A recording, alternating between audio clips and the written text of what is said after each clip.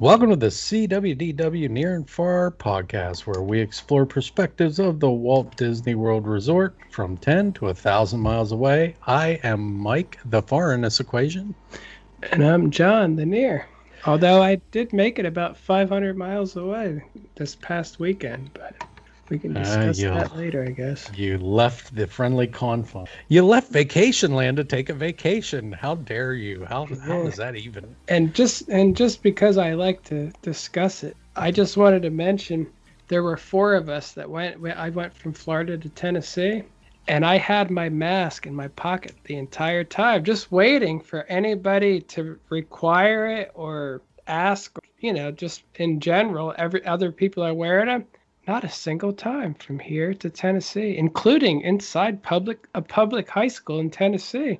The teachers, nobody had them on. And I'm like, weird. It was like the Twilight Zone, because I'm used to living in Central Florida where everybody wears them everywhere. So, for me, I was surprised, but just thought that was interesting. Little road trip. And, but once I got home, I was like, I made the entire trip.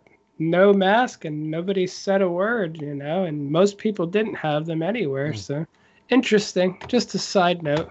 Well, it's a sign definitely that things are getting back to normal a little bit. And when I bring it up because when I talk about the parks, I had talked last podcast about I'm going to go a couple of days after they stopped requiring masks outside. So I can tell you how that went. Great. I'm anxious to hear about that. Yeah, nobody's really talked about it other than to just kind of throw their mask up in the air and say they're happy to walk around without one. So I think you always take a more experience look around it, the entire environment, not just how it affects you. So I'm anxious to hear that. We are going to discuss this week a new topic. We're going to start a series. We're going to go park by park and discuss changes over the past 20 years, improvements to attractions versus disappointments. So in that series, each week, we're going to talk about each park and about some of these changes over the past 20 years, as we say, but we're not constrained to 20 years. We may go a little deeper than 20 years, but for the most part, we'll stick to the 20-year mark because I think that's most everyone's perspective. And we'll just discuss what is better and what are we really disappointed in. I mean, John, you said as far as that goes that, people always say, oh, I trust Disney and I trust the Imagineers and all that. And I think that is just just a overly enthusiastic view of things. I just wanted to get the opinion of a couple of people, meaning you and I, and look at it as an overall, not individual attractions, not individual short time frames, just like, all right, here's the stuff that changed at this park for the past 20 years. Yeah. And here is the amount of times I've been disappointed. And here's the amount of times I was happy, like, wow, they did a great job. I'm happy they changed it. So right. I think if we look at it like that, it could be a little more telling. And we haven't done it yet. So I don't even know the answer to this question because right. I know some things have been an improvement and some things have been a disappointment. So I just think that'll be interesting to put it all on paper, and it'll just be our opinions, but we'll have a reason for them at least. Like I won't just say, I don't like this because I have an irrational hatred of it and that's it. It's like, no, there'll be a reason. I try to like everything I can. I really do. And even Rivers of Light, I really wanted to like it. I couldn't though, but I really did try. I wanted to.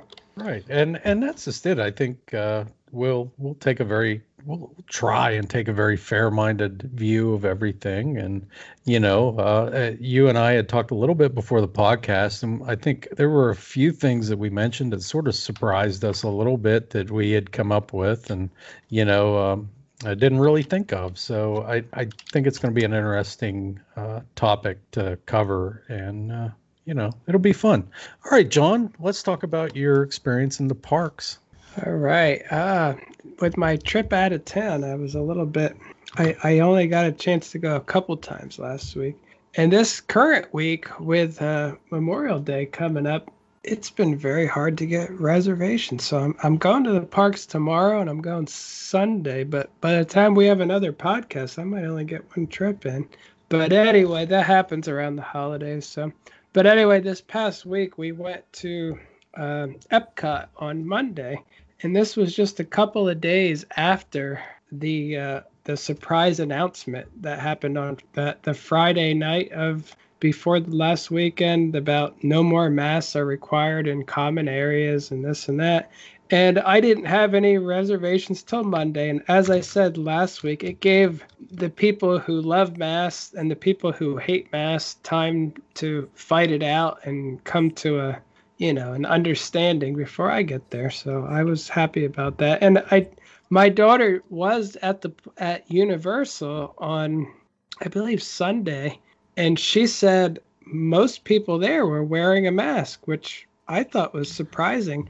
And she was there with people who wanted to wear a mask, and she just wore it too, because I guess most people were wearing it. And she's like, I felt like I would be, doing something wrong to take it off at this point. So she was at Universal and decided to keep it on because the overall feel was keep it on.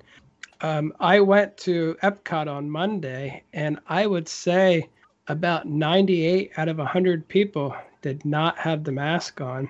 And you know what that tells me? I looked at it and I thought to myself, Disney's main customer base are wealthier people who don't like masks, I think. Like when I looked around, I'm like, I wonder if this surprises them that their main customer base is not who they think it is. Because who they cater to and who actually goes there, I feel like is very different. But anyway, nobody said a word about masks. It was great. My wife and I walking through Epcot, and there was a cool breeze blowing through, and we kind of almost got a little choked up. It just felt so good to be walking through there. Such a beautiful night, and just not having that thing on my face and my glasses fogging up. And it was a lot more pleasant than I thought. I was thinking, I won't really care one way or another, but I was surprised how darn nice it was to be at Epcot with no mask on. It really was nice. Now, when we went into rides, like we went into the land, as you approached the pavilion, they reminded you to put the mask back on. And so we did. And again, that wasn't as bad because it's air conditioned inside, so my glasses didn't get all fogged up.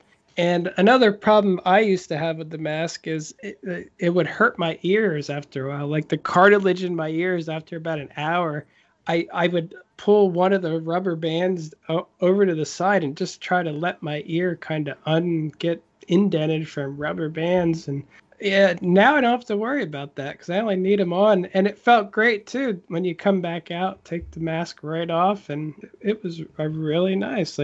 And I know people who have never been to Disney with a mask at all, that's still not normal to them. But for me, who have been there the entire time, it felt like a big deal to me. Like it felt like a huge difference. And so we went in there, we rode the land. We were going to do Soarin'. I was actually thinking about going live on Soarin' because I was like, people really love a random ride on Soarin' live. But it was like a 50-minute wait, it said, which is really long for right now. Like I haven't seen waits like that in a long time. So I ended up just going on the land, and I waited for the front seat because the vinyl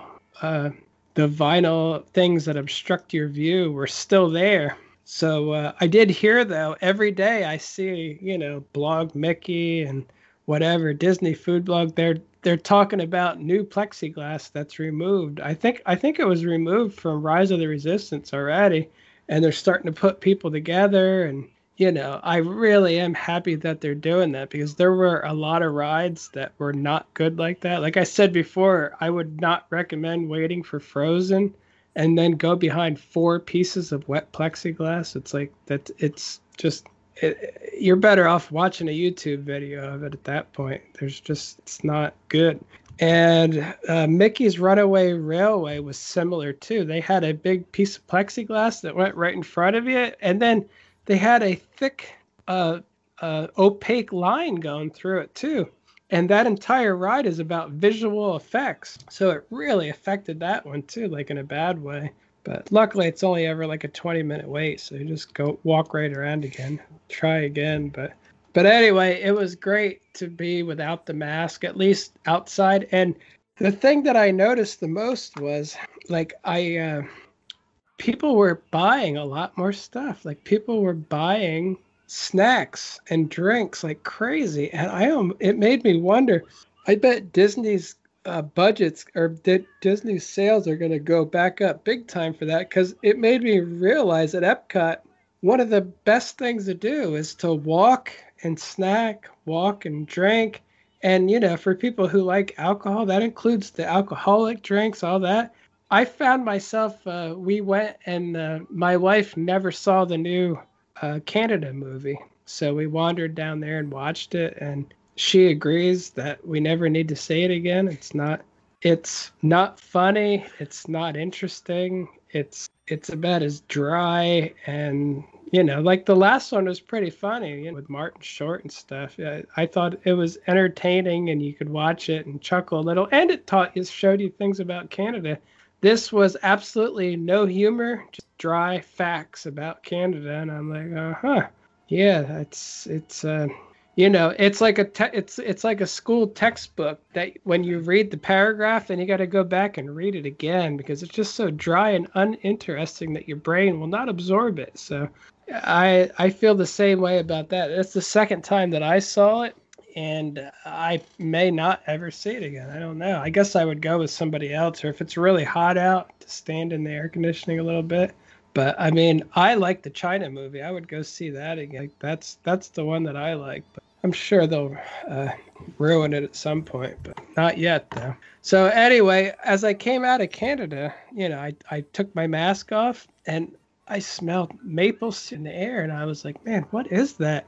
It was maple popcorn, and I didn't even know that was a thing. So I was like, I gotta try that. I actually got a maple popcorn. I don't even like popcorn that much. I'm walking through Epcot then eating maple popcorn, and I'm like, this is just so nice. Like, it's a beautiful night, the maple popcorn was still warm, and it was so delicious. And I'm like, this is just great. And then I'm looking around, and all the snack locations have huge lines, and I'm like, I think everybody's doing this now, because the last bunch of times I went to Epcot, I wouldn't say I don't eat, but I don't really buy snacks because it's like I like to move around a lot and stuff, and being able to walk and eat is just so much nicer. Like, I really like that popcorn. I look forward to getting it again. It's really good. Maple popcorn. I never had it before. I don't, it's probably not new. I probably just never, noticed it. And like I said, I've had my mask off, and there was a nice breeze, and it carried the maple smell right to me. And I was like, that's nature's marketing, I guess. Yeah, I guess. But it was as good as it smelled.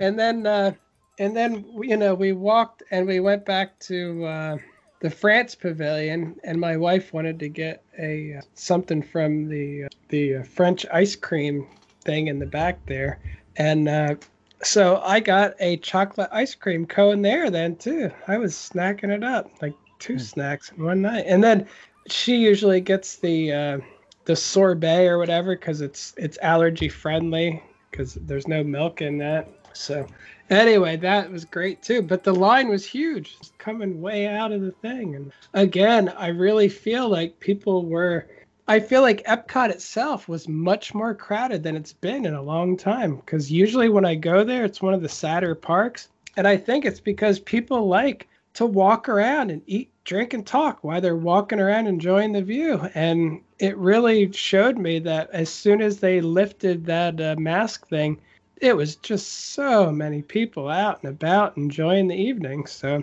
and again, I've been there many times over the past few months, and I don't think I've seen it that crowded at night. I think it really brought the appeal back. So I'm glad for that. I think they'll, I really think they're moving quick and trying to get back to normal. And I feel like they're already probably seeing a major uptick in sales because of it and purchasing of snacks and drinks. Because again, people like to walk and sip and talk and eat and snack, and it's one of those things you know walk the entire World Showcase and never stop eating and drinking the whole time. So, how much of this do you think has to do with the a couple different things here? The different studies as far as actual peer-reviewed studies and the CDC's ever-changing, evolving attitude about how the virus is transmitted. As we progressed, they actually everyone has discovered more about this thing. And Universal, the competition. I mean, honestly, John, I really think the competition and Universal has been kicking their butt, and their crowds show that, man. The crowds over at Universal have been. I've watched the crowd calendars, and I've watched the actual crowd counts as people are over there on touring plans. They take the actual measurements of the ride times and stuff. Man, they are. Now, granted, it's a different park, but their total, I guess, being at the forefront of this whole thing has really set the tone nationwide for how to handle the crowds during this pandemic, I believe. yeah. And because of them doing the mask, their mask policy, they were ahead of Disney on this. It's like as soon as Universal announced what they were going to do, Disney followed it up. I mean, literally under the cover of darkness, Disney had to follow up the rule change with a late night announcement at 10 o'clock at night. I feel like this is a new thing too, because it used to be the other way around. Universal would follow Disney. They'd wait for them. They'd do whatever they do. When they say something, they'd go, yeah, us too. And they would, follow along.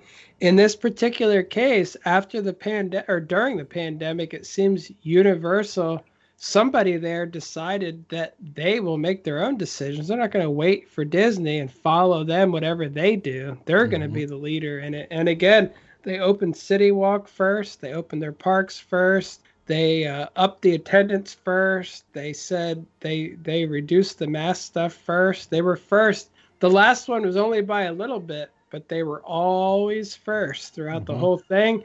And like you said, that people are really happy with Universal in comparison with Disney, mainly because Universal treated the locals like they actually appreciated them, liked them, wanted them to come to the parks, where Disney's like, you're not getting a pass from us. Even if you do, we're gonna limit how many of you can even come in. And so, yeah, it's just different. And I do feel like they're doing really good. On a side note, they shared another one of my pictures today. Universal.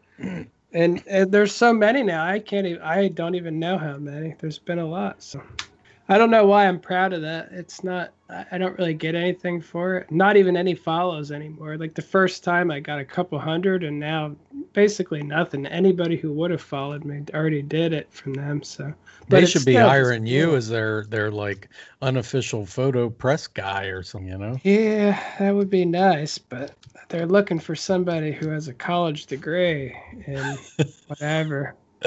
Maybe they'll hire you someday. Maybe. Not me. I'll tell you what I'll do. I will just take your stuff and I'll take your stuff. Yeah. I'll just put it on TikTok. I'll put my big fat ugly face in front of it, and just kind of put your stuff in the background behind me and make comments. So I don't know. I don't think if I know people, nobody's looking at any studies or anything else. They do what the glowing box tells them, whichever one they're looking at. And then as far as Disney goes, they weigh what they want people to think versus their money. So it's weird that all this started to break down quick when they had another $600 million theme park loss. Yeah. All of a sudden they were like, sorry guys, I know you really love masks, some of you, but we have to back away. It's been proven you're not spending the money. So, all the people on there are like mask forever. It's always too soon. And Disney was going with their recommendations for a long time. And all of a sudden I feel like they're like, all right, another $600 million loss. we have to appease people that actually come here, I guess. And again, that's what I think, but I don't think Disney really cares about any of us at all. No, Except money, for money. marketing. So if they can trick you into thinking they're your friend and on your side, even better. I don't believe any of it. But again, when they say they're with me, they're not. They want my money, and if I don't have enough of it, I get thrown to the curb, no matter what nice PR thing they say. So, but I think it's all about money. I'm happy though, because again, I'm happy that like you're coming here in June, that you will probably not have all your views blocked by plexiglass and all that. So that'll be a good thing. And things are going faster too, because they're starting to load people with strangers. Like they're not separating parties as much and stuff. So not on everything I get starting. And I was going to say on Wednesday, I went to the Magic Kingdom. And for some reason, a lot of evenings, Magic Kingdom's just not that busy, and I don't know why. It's like maybe everybody went to Epcot to walk and drink or something, but I went there and, there was really not many. The only long lines in the whole park was Splash Mountain, of course, was 55 minutes. That's the people that are hateful in that line. They hate, but they just keep lining up. This country's filled with evil, hating people of some sort. They just can't get enough hate. But anyway, that Splash has been the longest line for months now. And, it's always been at the top. So, but everything else was so short. And as I'm walking through, I noticed I walked and I was like, I really hate this ride, but I wanted to record it just to record it and make a YouTube video too. It has nostalgia for a lot of people. But Tomorrowland Speedway, I was like, it's 10 minutes. And I'm like, it's to me, it's dumb. I mean, I had to drive over here already. I don't need to pretend to drive a dumb car, but I was like, it'll make a cute video for YouTube. Give me a few pictures of the Tron construction and stuff. And so for 10 minutes, I'll do it. And it wasn't even that. It was probably like 5. And then I actually got a message then from one of the people that follows me on Instagram, and they're like, oh, I just got off Space Mountain. Where are you at? Like, I'd love to wait. Yeah, they were like, oh, I'd love to meet you or whatever. Anyway, I was at Astro Orbiter at the time because that said 20 minutes. And I'm like, wow, I'm going to do a video of this too because it's almost sunset. Get some good pictures, whatever. Like, I thought that'd be cool too.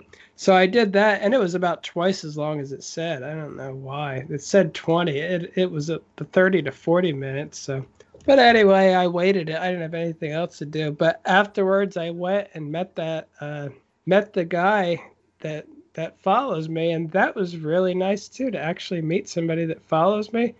Super nice guy. He was like a younger guy too, and he's like, oh, I love your stuff and thank you so much for what you do, and it really helps a lot of people, keeps people happy and this and that. And I told him, yeah, I did get so many messages like during the pandemic and stuff about people that were just grateful that I was a consistent source of happy videos, like happy moments from Disney to share and watch. So anyway, he was super nice. And again, I almost felt famous, he's shaking my hand. He's like, oh, so nice to meet you. And I'm like, That's awesome. It was cool though. So, and then what else did I do? Again, I think I went on Big Thunder, I think. Is that the night I did that? I think I went over to Big Thunder and recorded that maybe.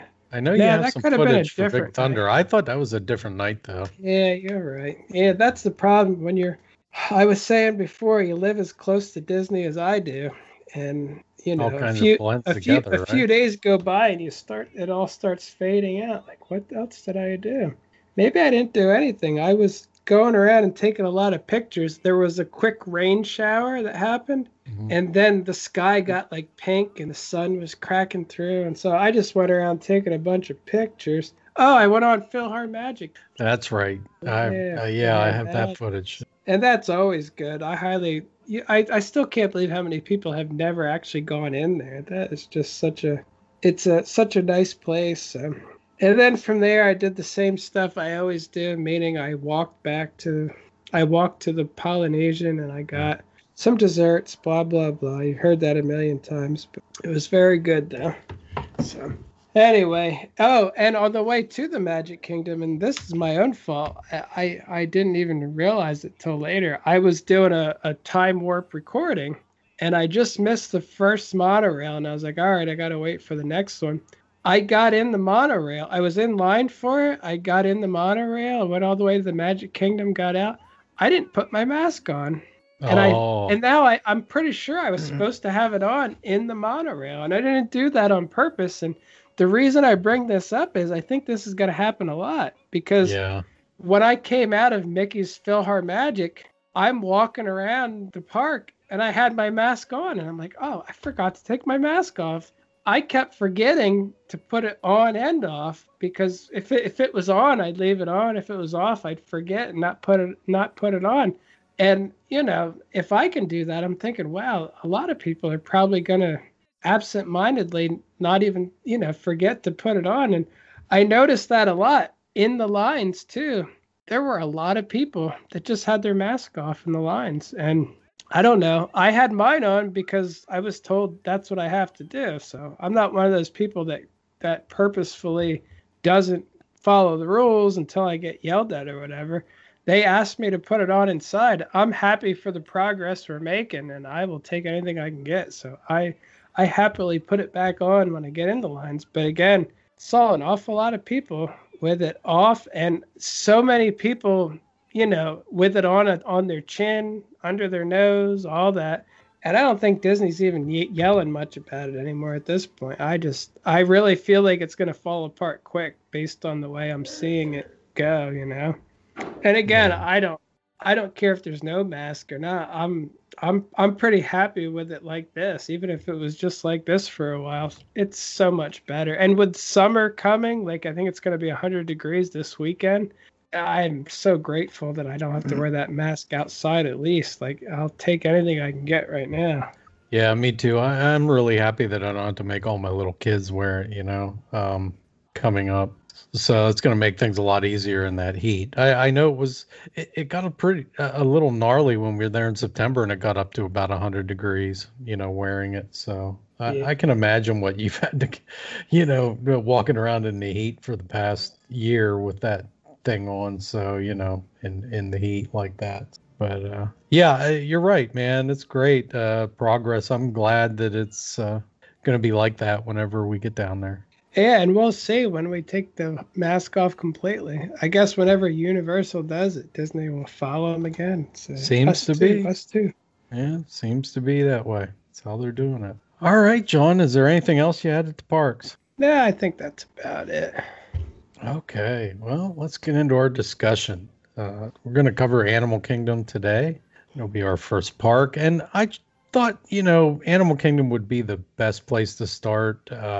It's going to be a shorter discussion because it is the newest of the parks that we're going to discuss. And there hasn't been as much in the way of drastic change. I mean, really, the main changes have just been additions, I think, for the most part. But we do have some things that have fallen away that maybe haven't exactly improved things, and some things that maybe have improved things. So, John, what do you think? You want to start with that parade that you were talking about before we started the podcast? Because that's the one I really want to hear from you. I've never been a parade guy for the most part. Like, I didn't really start going to Disney till I was already an adult. So, you know, I still like them. Like, you know, when Mickey Mouse waves at me going by, I wave back to him. I mean, heck, I'm at Disney World. It's fun. I smile and wave back. It's always nice.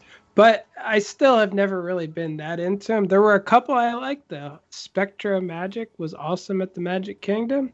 Those creepy clowns riding around on giant glowing balls. I'm like, there was just something creepy about that then. But anyway, at Animal Kingdom, they used to have a parade called the Jammin' Jungle Parade.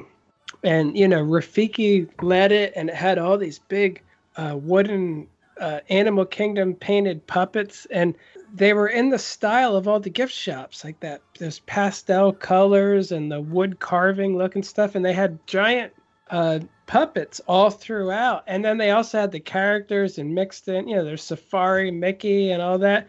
And they had a really catchy song. And even now thinking about it, it's going through my head over and over again. Like it was a really good, catchy song. And I remember thinking it happened in the afternoon, and there was so few rides at the park that most people weren't there by the time it happened. It would happen like around like 3 or something, and the park would be empty a lot by 3, because if you had Park Hopper, you did the few rides in the morning. I mean, this is before Pandora, before Everest. If you think about what's left, there really was only a handful of rides there. But again, the parade I thought was a really good thing. So on my good and bad list, I'm going to say we have the parade on one side and we have nothing as the replacement. I guess I would say that means it's not an improvement. Yeah. It's a disappointment. Yeah. And I will say about that parade, what I guess some people might see it as a negative, but I sort of liked it in that it was like almost gave you a feel of being in a less developed country, in the fact that the streets were kind of narrow, and so you kind of had to crawl between people to get anywhere if you're trying to get around the parade. It wasn't like at the Magic Kingdom when a parade goes on.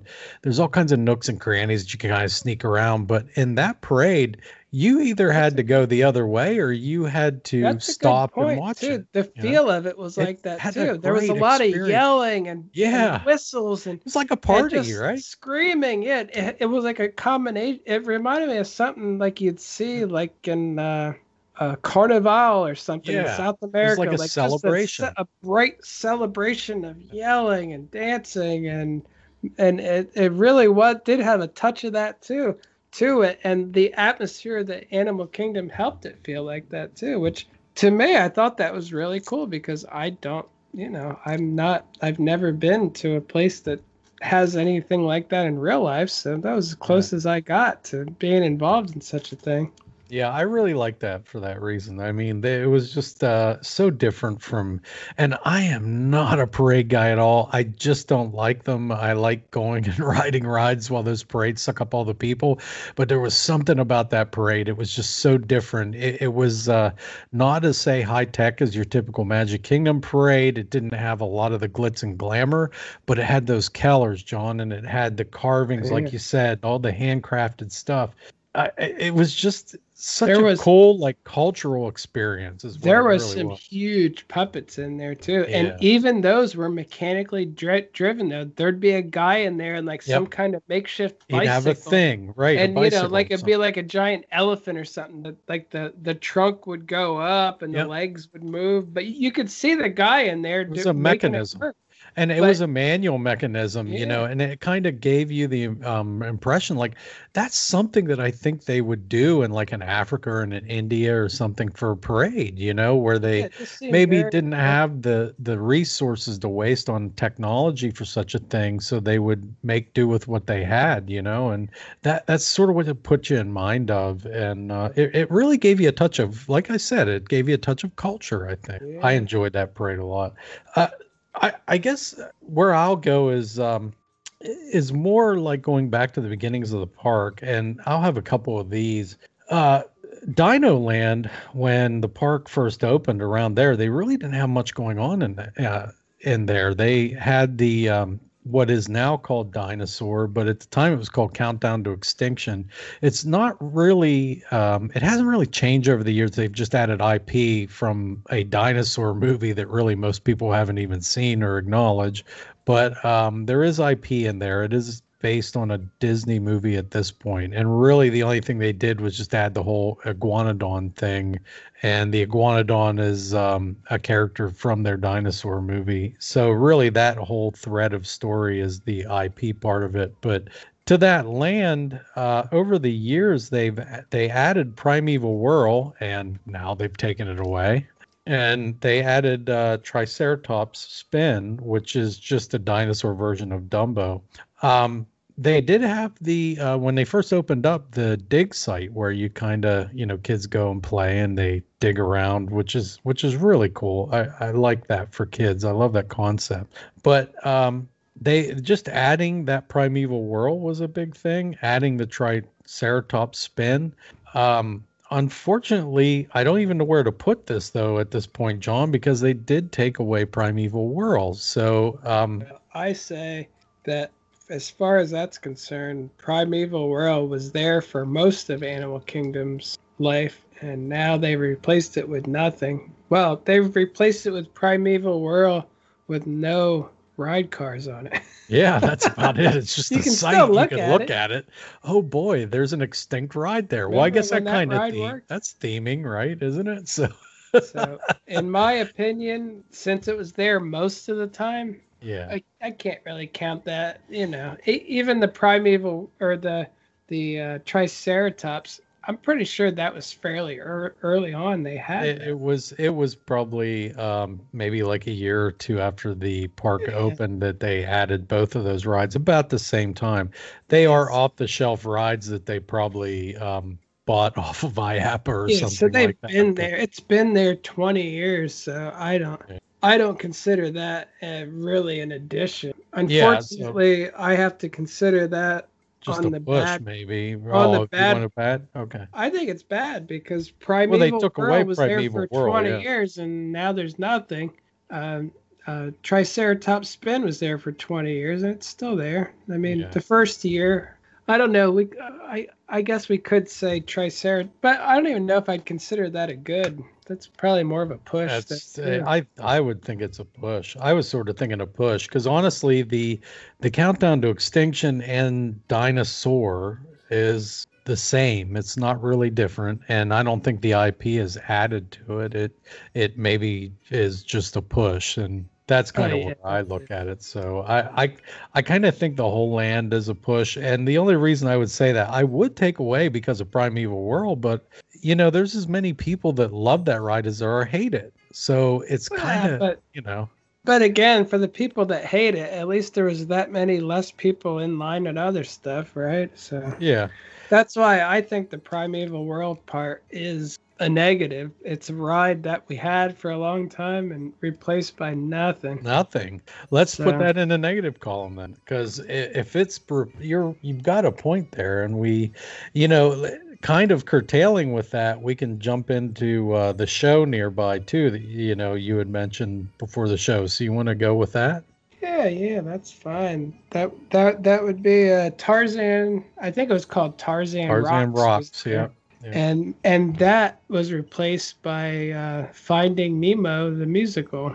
So, and my opinion is, and I never saw Tarzan Rocks. I was at the parks when it was playing. I remember hearing the loud music and this and that. I kind of wish I did see it because there are aspects of it that I would find appealing. But I heard it was an outdoor theater and it was limited in shade. And so it was an extremely hot, uncomfortable show to watch. And the show itself was good, but not that good. This is just what I hear. I've seen Finding Nemo the musical. It's very well done. The music is surprisingly good, considering there was none in the movies. Awesome puppets, comfortable theater. I based on what I think, I would put that in the good column. I would have to. I would probably agree with you on that. I don't remember a lot of Tarzan Rocks. I did go to that, and I have not gone to the Finding Nemo show. I will say that what I do remember of Tarzan Rocks, I do remember the performers. I don't remember a lot of the music or anything like that. I don't remember much of the show. But that heat, man, I do remember that heat, and I remember it being outdoors like that. So it was not a show that I went back to. And I don't know about Finding Nemo, but in hearing what Finding Nemo is all about, I would definitely agree with you that that shows an improvement. Yeah, it was a lot of puppeteers, and the people, would sing and speak and song and this and that, and just the performance was very high caliber. Like I've seen a lot of Broadway shows and stuff, and it may not have been that, but it was pretty darn close in quality. So it was just impressive. It really was. Like they did a great job with it, and the puppets. Like I said, imagine working things as a puppeteer, working giant puppets, and following choreography for where you are on the stage, and singing songs and interacting. And it's like those people are doing so many things at once that I really do have to, admire how their brain can do that many things at one time. It's pretty amazing. Yeah, And again, talented. just beautiful to see too. If that reopens anytime soon, I'd recommend take a break at Animal Kingdom, get out of that heat, and enjoy a show. I don't think you'd regret it. It's not open right now, but hopefully. Yeah, I haven't heard anything about it being canceled, so I'm pretty sure it's still going to open eventually, hopefully by the end of summer. I think we just keep going down that path and going right to Asia. And in Asia, originally when the park opened, there wasn't a lot there, John. I mean, really what they had was like an amphitheater there, which eventually was what Rivers of Light, I think, is where they did that at. But they had a Flights of Wonder show, which was a bird show that eventually was replaced by a Great Bird Adventure. I do think that you and I would agree from everything that we've heard and what we've seen that Up was probably a step backwards. But yeah, everybody does agree with that. But that Flights of Wonder wasn't great, A forgettable bird show against a badly done forgettable bird show. I think I could give that a push and just say they swirled the garbage around a little bit. It's all still there. I don't know. My opinion is that's a push. I'm not gonna give that a plus or minus. I will say, as far as Asia goes, though, it was a barren wasteland other than that. And eventually they had to add some stuff. And I think we'll start with the Maharaja Jungle Trek. They added that. And I believe you and I both enjoy that quite a bit. I think it's a real nice story there. With that, though, when did they add it? Because if they added these things, literally, within the first year or so, I don't even consider that an ad if it's too quick. I'm not sure when they added it. Because I feel like it's always been there, at least since I've noticed. Right. I don't remember them ever saying new at Animal Kingdom, the Maharaja Jungle No, they didn't. They didn't really push it, but that might have been one that was in the works when they opened it. Wasn't but finished or something. It might not have been. That's I know the first time I went, it wasn't open, and neither was really anything else in Asia. I mean, it was just that bird show. But I will say, Hold on. I was going to say, you have a different perspective because I didn't go until 2004, I think, was the first time I ever went. So for me, Maharaja Jungle Trek was always there. So we're a little off with our dates. That's what it is.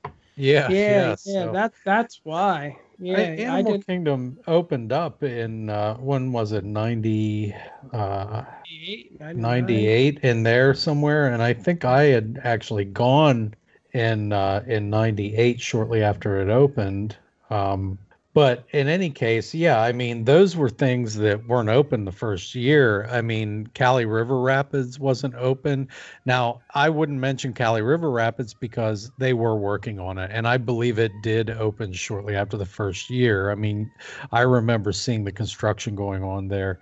One thing that wasn't there, though, was Expedition Everest, and I'm not sure when that actually opened. It wasn't 2006, I believe. Okay, that's back when I would go there and I watched them build it. Yeah. So let's talk about that because that is something we can discuss. There was no major attraction like that at the time in that park, and that thing really, really, I think, put Animal Kingdom on the map, in my opinion. For the first few years that thing was up, that's what. All of a sudden, people went to Animal Kingdom in the morning, and that was a new thing. Before, nobody really cared. There was no ride to run to get on. All of a sudden, I shouldn't say that. Dinosaur was kind of the other ride that people would go to, only because there wasn't anything else there. That was line. It's like. But again, as soon as Everest went up, all of a sudden everybody went right to that first thing in the morning, get in line for Everest. And I mean, it's a slam dunk. It's it's still a great ride today. I know the Yeti doesn't really work anymore, but I mean, it's still a great ride even without the Yeti working, and that is a definite on the good side for me. I mean, again, if I'm gonna say Primeval World versus Nothing, I have to say Nothing versus Everest, because they didn't take anything away; they just added it in. But yeah, when it comes to Maharaja, I'd have to say I don't know, but I would guess that it was always planned. They just weren't. It just wasn't finished with the park opening. It was delayed, so I'm not really considering that a change to the park. Yeah, It was just delayed during opening. Like I definitely think that Everest, like that Asia area. Yeah, let's say I'm not really sure when the River Rapids opened, but let's just call that an early ride. And that was a big thing back there in that section, but it was the only ride back there, the only attraction for the longest time, as far as I knew. And when they opened up that Expedition Everest, I definitely think that was a big plus. I think that really added to that Asia area and to the park in general. I think, it gave you a destination at the back of the park besides the safari ride. Yeah, and you're right that it says Cali River opened in 1999 in March. Yeah. So, but I'm pretty sure it was always planned and in the works. It was. It was being worked on. Took them that long.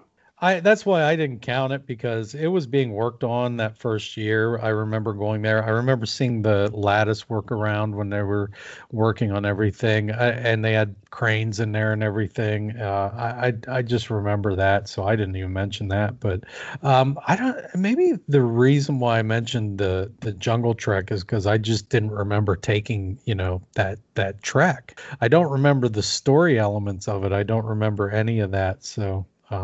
But in any case, definitely the Expedition Everest was a later addition to the park. I do think that was a plus. Well, I was going to say another ride that we could mention quickly is I don't even know the name of it. The name changed a lot, but the boat ride that you got on Discovery Island, and it went to through by like Camp Minnie Mickey. It basically was a boat ride to nowhere. It brought you right back, I think.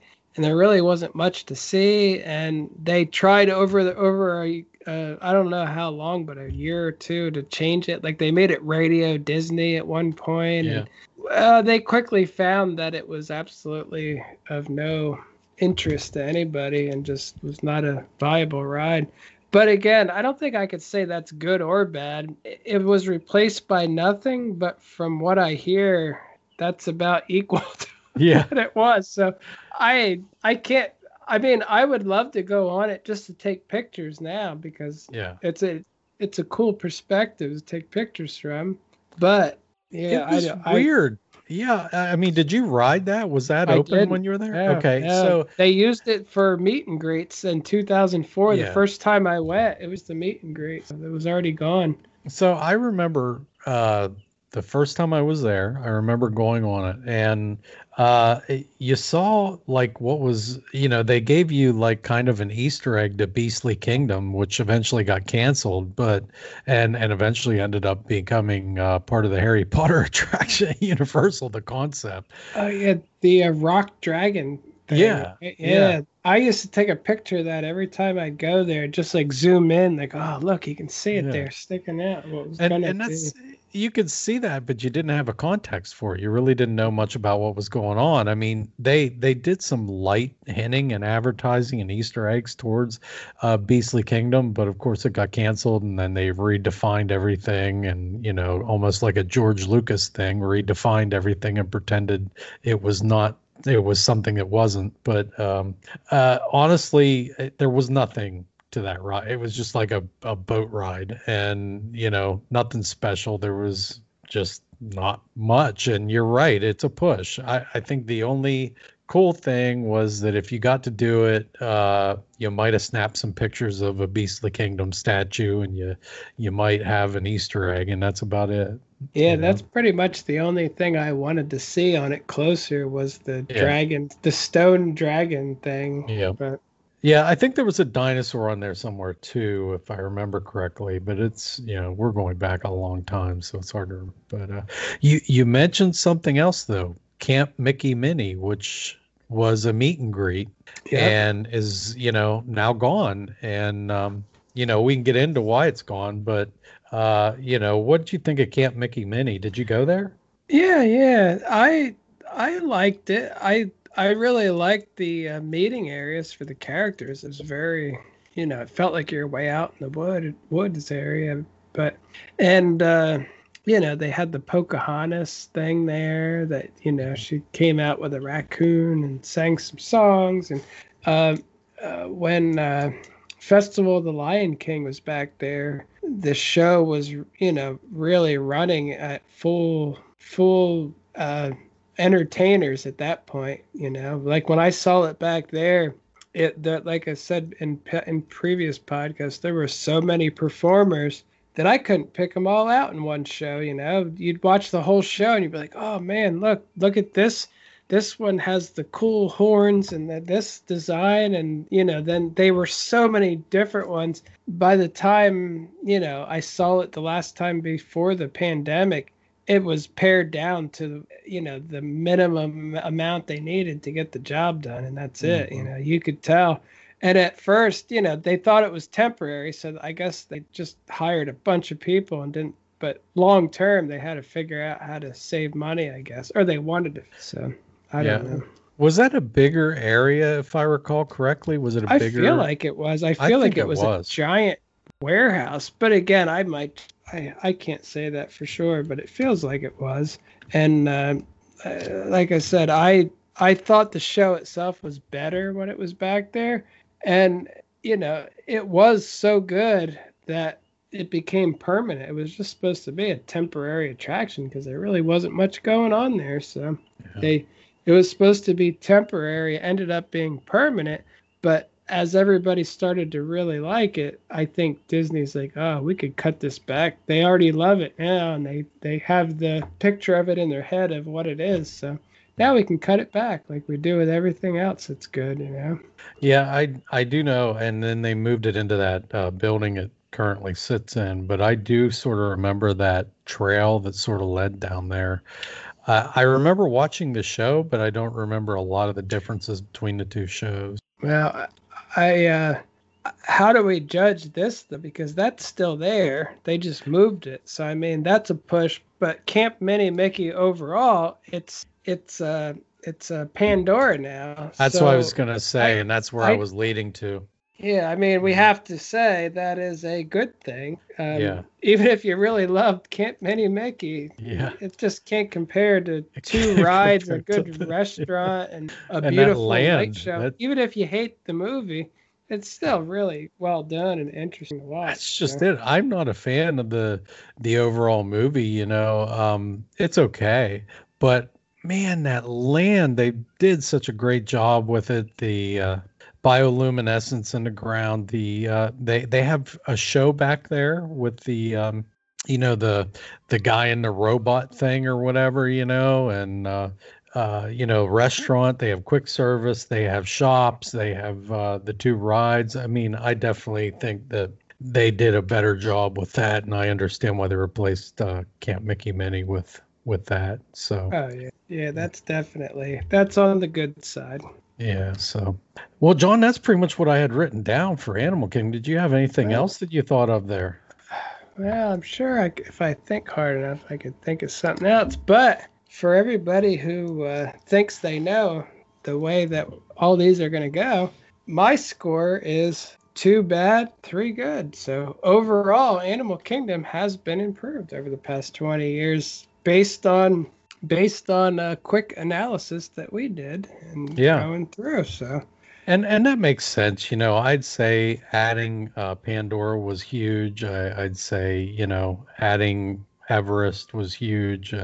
Those things were really, really big things. And the show, of course, the Finding Nemo show. So yeah, I mean, that makes sense to me. And it seems like throughout the life of that 20 years, the guy that really was foremost behind creating that park, and Joe Rohde really protected that park with his life, right? Yeah. So now that he's gone, maybe we'll see some changes that maybe won't go so great. And I'm not saying Joe Rohde was perfect, but I'm certainly saying that he viciously protected a lot of things in that park. He loved that park, and he had an idea of what it was supposed to be, and he fought to keep it that way and to make it the way that he thought it should be. And yeah, without him being there now, I feel like most of the new Imagineers are just like, I love whatever Bob Chapek tells me I love and I want, so that's what I want, and here's why. Yeah, what month is it? Let's tell you what great thing we're doing. It's like, yeah, I unfortunately, I think Imagineering is not what it used to. No, it's not. It really doesn't seem to carry the scientists and actual developers and architects and artists that it used to have. Now it seems to be more politics and culture and cultural stuff. And politics, cultural, and basically there's way too many people like before Imagineering. You didn't even know who they were or what they were doing. It was hard to know what was going on. Now they love to tell you, here's what we're doing in Imagineering. Bob Chapek tells us that we are going to do this and that, and it's going to sell a lot of merchandise. It's like, okay. That's marketing. All the stuff you're telling. Yeah, that's what it is. Your marketing. CEO as a marketer. It feels like all it is marketing now instead of actual Imagineering. So I don't. And again, I don't know. Show me some stuff like new ideas. What would you do if I were in charge of Disney? I would say, hey, Imagineers, give me all your best ideas. What would you do if you could do anything you want? Don't worry about what IP we're going to mix in. What would you really want to do? What would move you? What would make you excited to come into work every day? Yeah. And that's what I would want to know. I'm not saying I would do it, but I feel like I would find the next awesome thing that's brand new in that somewhere. And that's not what they do. They say, and we're concentrating on our $1 billion franchise and only that.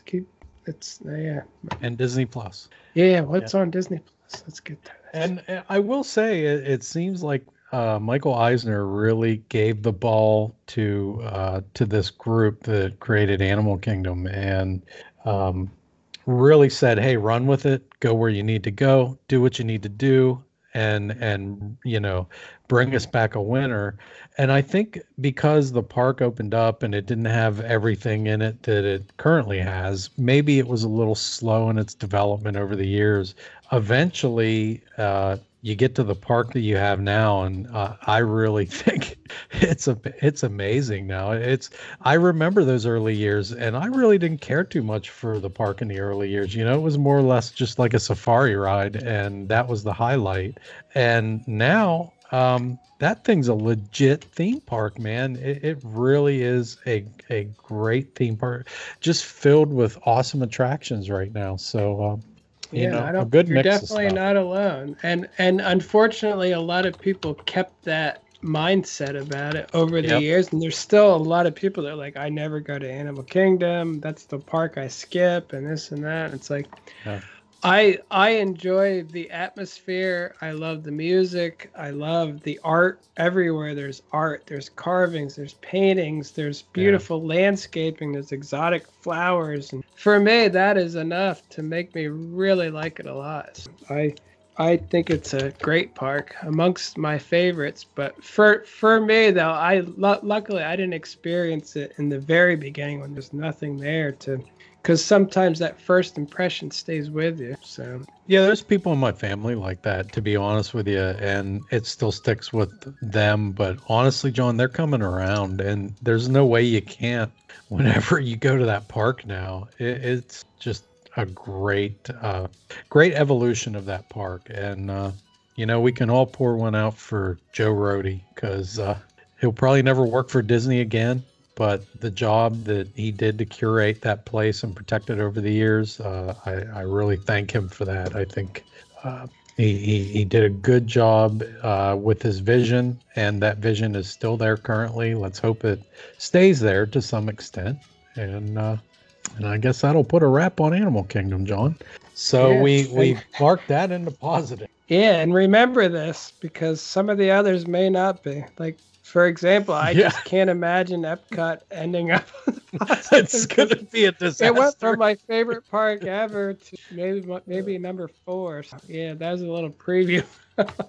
we And don't know that for sure. We're just that's There's a a gut lot. feel. Yeah, I honestly didn't mark anything down yet, but yeah, I don't know. And like I said, they have new things coming. Yeah, I mean, maybe we just do an update on that one someday down the road. But, never too late in my mind, I guess. Yeah, but as of right now, I sort of don't know that I don't think that can end well. That one. Yeah, probably not. But But all right. how bad will it be then? Well, that's Is a it good gonna be point. a 10 to It- 1? Is it I'll tell gonna you be what's a- really intriguing is going to be studios, because that could go either way. There's Yeah, you know, it could, because I love Toy Story Land, and Star Wars Galaxy's Edge. It's not Yeah. the worst place. It's not my favorite, but it's well done. You just don't know. There's definitely some negatives, but that could end up overall positive. But yeah, good. And Magic Maybe. Kingdom, I know one area that you're just going to be all over at Magic Kingdom. Oh, yeah. I know one area. Yeah, me Because too. there's an area you really don't like that. You guys will have to stay tuned That for one that. could surprise you too. I don't know. Like my first thought is, how could it possibly be overall bad? But then I start thinking, wait a minute, what about Yeah. this? Yeah. Wait a minute.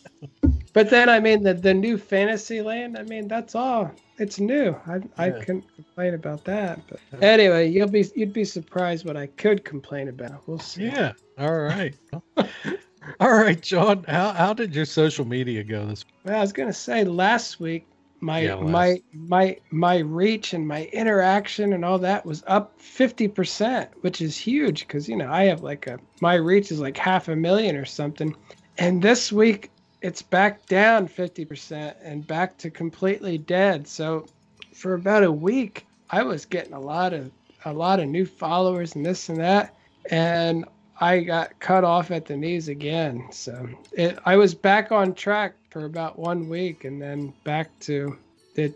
Yeah, I did a post the other night, and it was from on top the Astro Orbiter. I think it might have been last night, and it's the Sunset Cinderella Castle, the rocket in there with you can see the new sign. I thought it was a beautiful picture. I'm like, wow, this one should do well. I got up this morning and I think it said like 600 or something, and I'm like, oh my, it's still at 831 from 24 hours ago. Wow. And I know that might be good, but for me, that's pretty much a failure. And I don't know if you can see it, but yeah, I see it. it's a beautiful sunset, Cinderella Castle looking out over Tomorrowland. It's like, I think it's a really nice picture. And again, it got 1 comment or 2 comments. And then, it reached 9,000 people. It's like, out of my 45,000 followers, most of them never even saw it, I guess. I don't remember seeing that picture, John. Usually I get your pictures, and then I'll heart them when I see them. I did another one today. I don't remember seeing that one. It's the flowers and stuff at the Flower and Garden Festival and like the topiaries, and just 786. It's like, and again, that might sound good, but last week I was averaging between 2,000 and 3,000 for every post. It got chopped down significantly, like really chopped down.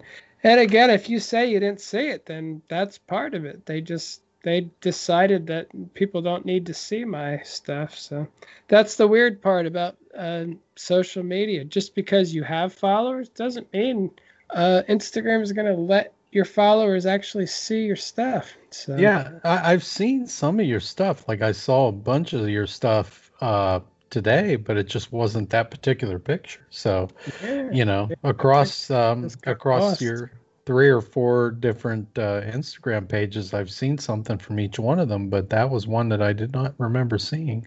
That's not to say that it wasn't there and I'm just not remembering, but I don't remember seeing that at all. So that's interesting.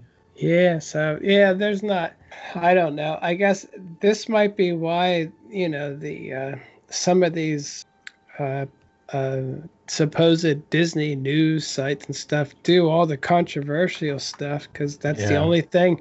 I am starting to think that uh, that these social media companies push controversy and they like people that are getting upset. It's like, wow, there's a lot of anger with this. Let's make sure everybody sees it. It's like, so yeah, I actually think they might peddle in anger, that kind of thing. Anger, like I should put up another Splash Mountain one and say Splash Mountain forever or something.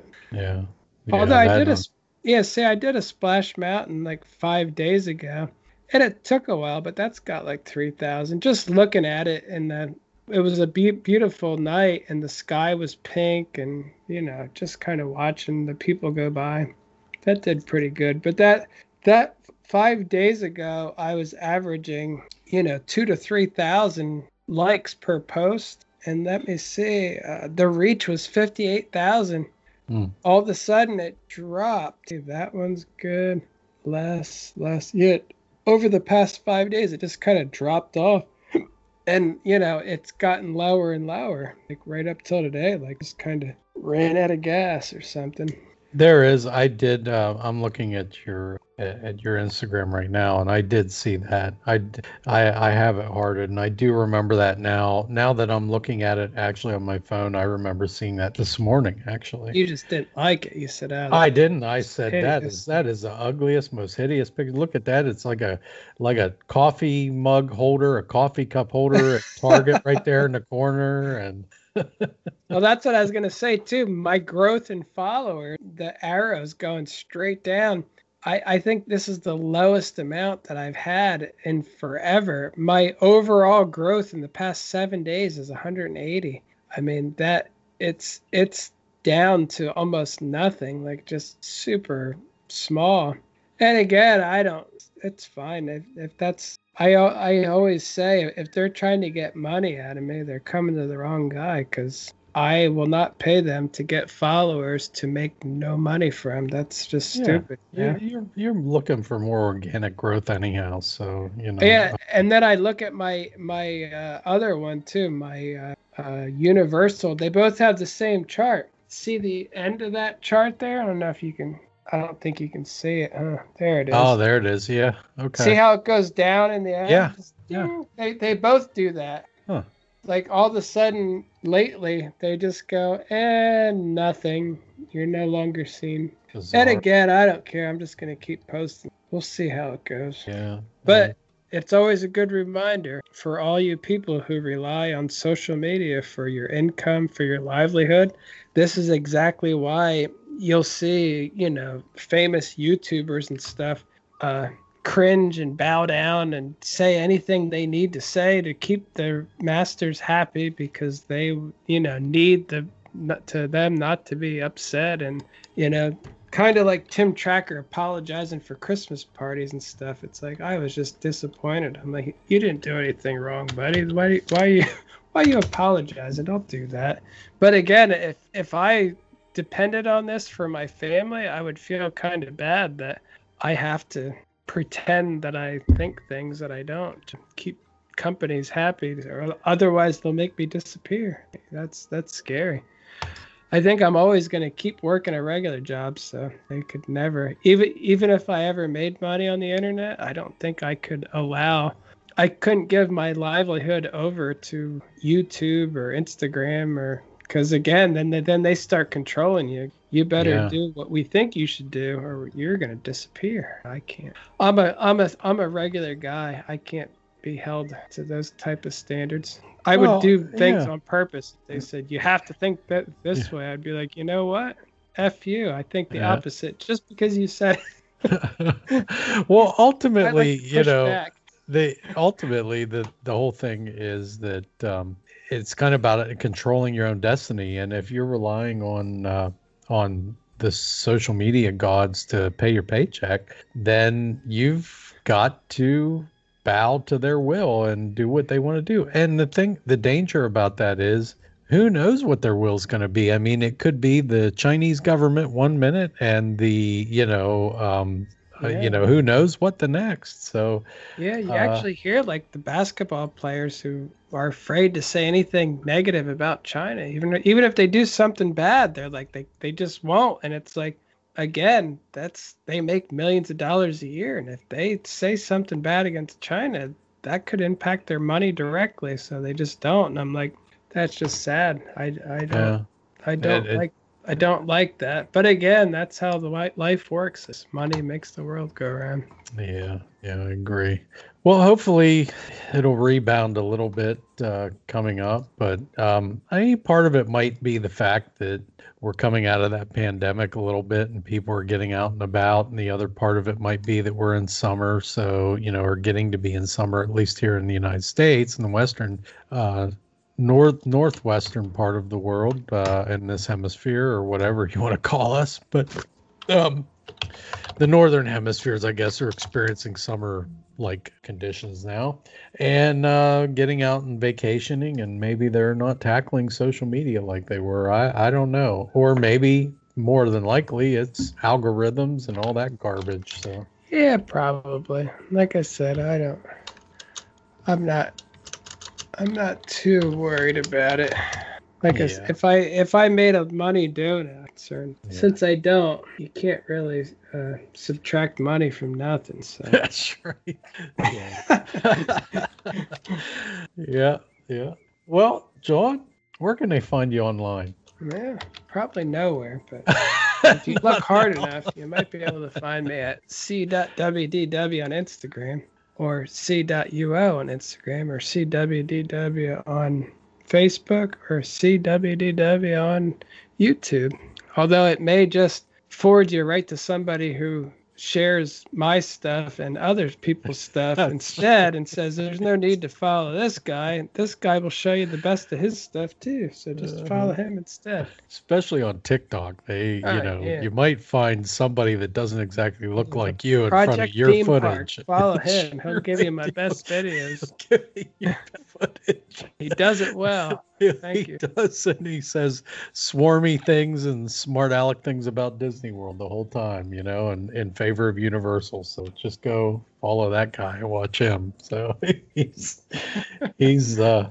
something else. I would call him entertaining, but I don't really believe he is. Anything worth watching, he'll already have it. He'll already have it up.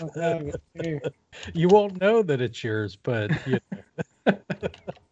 well, you will if you watch it. It's definitely, because that guy isn't capable of putting footage out like that.